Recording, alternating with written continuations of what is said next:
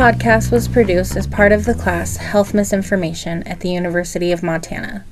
This podcast will highlight the misinformation and stigma surrounding STDs and STIs and promote a better understanding of how to proactively communicate about sexually transmitted diseases and infections. So guys, what's the difference between STIs and STDs? STI is a sexually transmitted infection, and an STD is a sexually transmitted disease, according to STDcheck.com. STDs that are commonly spread through sexual contact include HIV, herpes, and HPV. These STDs are passed between person to person through oral sex, vaginal or anal sex, and also through blood. STIs, on the other hand, are bacterial infections and viral infections. STIs include gonorrhea, chlamydia, syphilis, and Trichomoniasis. How do STIs/Ds affect people's lives, especially the younger college students who are just starting to explore their sexual endeavors? There is a very negative stigma around STDs and Is. Modern medicine has provided many resources for combating them. Though it hasn't been this way forever, and for many decades, STDs and Is have been negatively affecting people's lives. STDs and Is date back to the Old Testament. In the ancient times, individuals who were infected by STDs and STIs were punished for living a blasphemic conduct of life or as a consequence of low sanitation and hygiene. In the late 15th and 16th century, there was a new plague European soldiers were exposed to. This plague ended up being what we now know today as syphilis and gonorrhea. Without treatment or a cure, there were many lives lost to syphilis since it was introduced. Due to the many achievements in microbiology and chemistry, the fear of STDs was taken away. STDs has been more manageable and less of a threat. That's crazy. I wonder how it was described in the Old Testament. That's super interesting. I would also agree that I don't know any biblical references regarding. Yeah, that's definitely something to look into. Yeah. I'd like to know. Given the historical negative context of STDs/Is, how has this affected our culture? Everyone has the potential to be affected by STDs and STIs. According to the CDC, women who are pregnant can pass STDs to their unborn children. Female-bodied individuals are more susceptible to and affected by STDs and STIs than those who are male-bodied.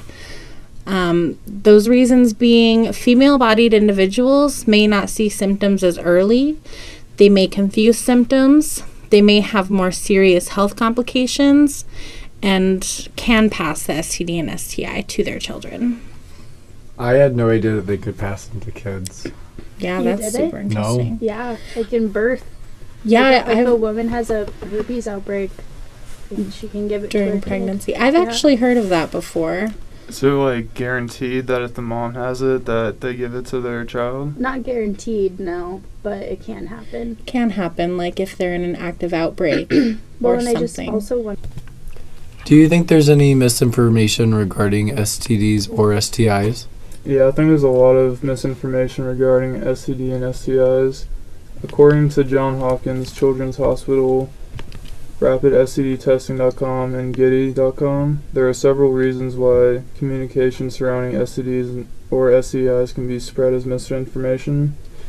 One piece of information being you can tell someone has an STD or STI just by looking at them.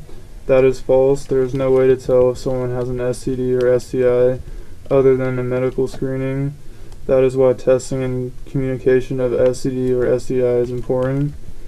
Secondly, STD and STIs are a problem only for queer individuals. According to Helen Massey, a writer for Giddy.com, STD or STI are a potential problem for everyone. They are spread through any kind of unprotected sexual contact, regardless of gender, sex, or orientation. Another piece of misinformation from RapidTesting.com is that you can contract an STD from a toilet seat. Viruses and bacteria do not like to live in warm, damp places. Public bathrooms are not a likely place to contract an STD. Lastly, all STD or STIs are deadly. Some STIs can have deadly consequences, like AIDS and syphilis, but you can get medical treatment for even severe illnesses in many situations. Other STDs lead to additional issues if they go untreated. That is why it's important to get tested regularly. I didn't realize that with modern medicine that syphilis was still something that you could die from. If it goes untreated. If it goes Yes. untreated. I wonder how long that like incubation period would be for how yeah. long. Yeah. What it looks like. Yeah. Like That's why it's so important to get tested as often as you can. And I think the stigma around STDs is why a lot of people don't get tested as often as they might or they should be getting tested. that's true. They're afraid to communicate that they are feeling issues with their Bodies. yeah. How do you think misinformation has impacted the communication around STDs and STIs? According to the National Library of Medicine, STD or STI related shame and negative social stigma can create a fear towards communication. Sexually active individuals are fearful to be screened for STD or STIs. Women fear telling their friends and family because of the risk of being labeled as promiscuous. Patients with a stigmatized illness can experience less funding, finding cures, or inadequate care regarding how people contracted the STD or the STI. Of course, it is up to the personal discretion of the person affected to share this information. In a study conducted by the National Library of Medicine, 23% of people reported that they were afraid of being stigmatized, and 32% of others stated the situation was too private to share. With all of us being communication majors, it is important to remind people they need to communicate their problems if they feel comfortable given the relationship. That's definitely easier said than done in personal relationships, but it's so important. If you are experiencing issues, and also, look to your provider for therapy. Yeah. Or like guidance on how to talk to a partner in a way that's What resources can we touch on to help people defeat that social stigma and also seek treatment for STDs or Is? Here in Missoula, there's a number of resources. Testing.com offers a number of locations across the country and offers more than STD and STI testing facilities. At the University of Montana, students and faculty members have access to STD and STI screening at Curry Health Center. Curry Health Center also offers mental health counseling. Planned Parenthood, Open Aid Alliance, Blue Mountain Clinic, and Providence Health Center are all located in and around Missoula and offer STD and STI screenings. I wasn't aware of how many resources the university has for STDs and STIs. Do you think they should do a better job at their outreach to students?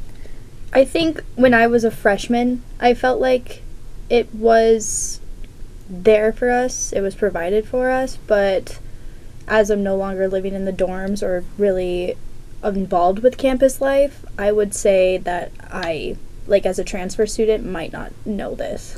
Yeah, definitely. I think it's important to do outreach to, like you said, transfer students or maybe even older non-traditional students who might not have access or might not know about any other healthcare facilities around Missoula, especially if you're not from here. Absolutely. Definitely, yeah. I wasn't aware of... The purpose of this podcast was not to promote risky sexual behaviors, but rather for people to feel more comfortable with their communication surrounding STDs and STIs and chip away at the social stigma of sexually transmitted diseases and infections.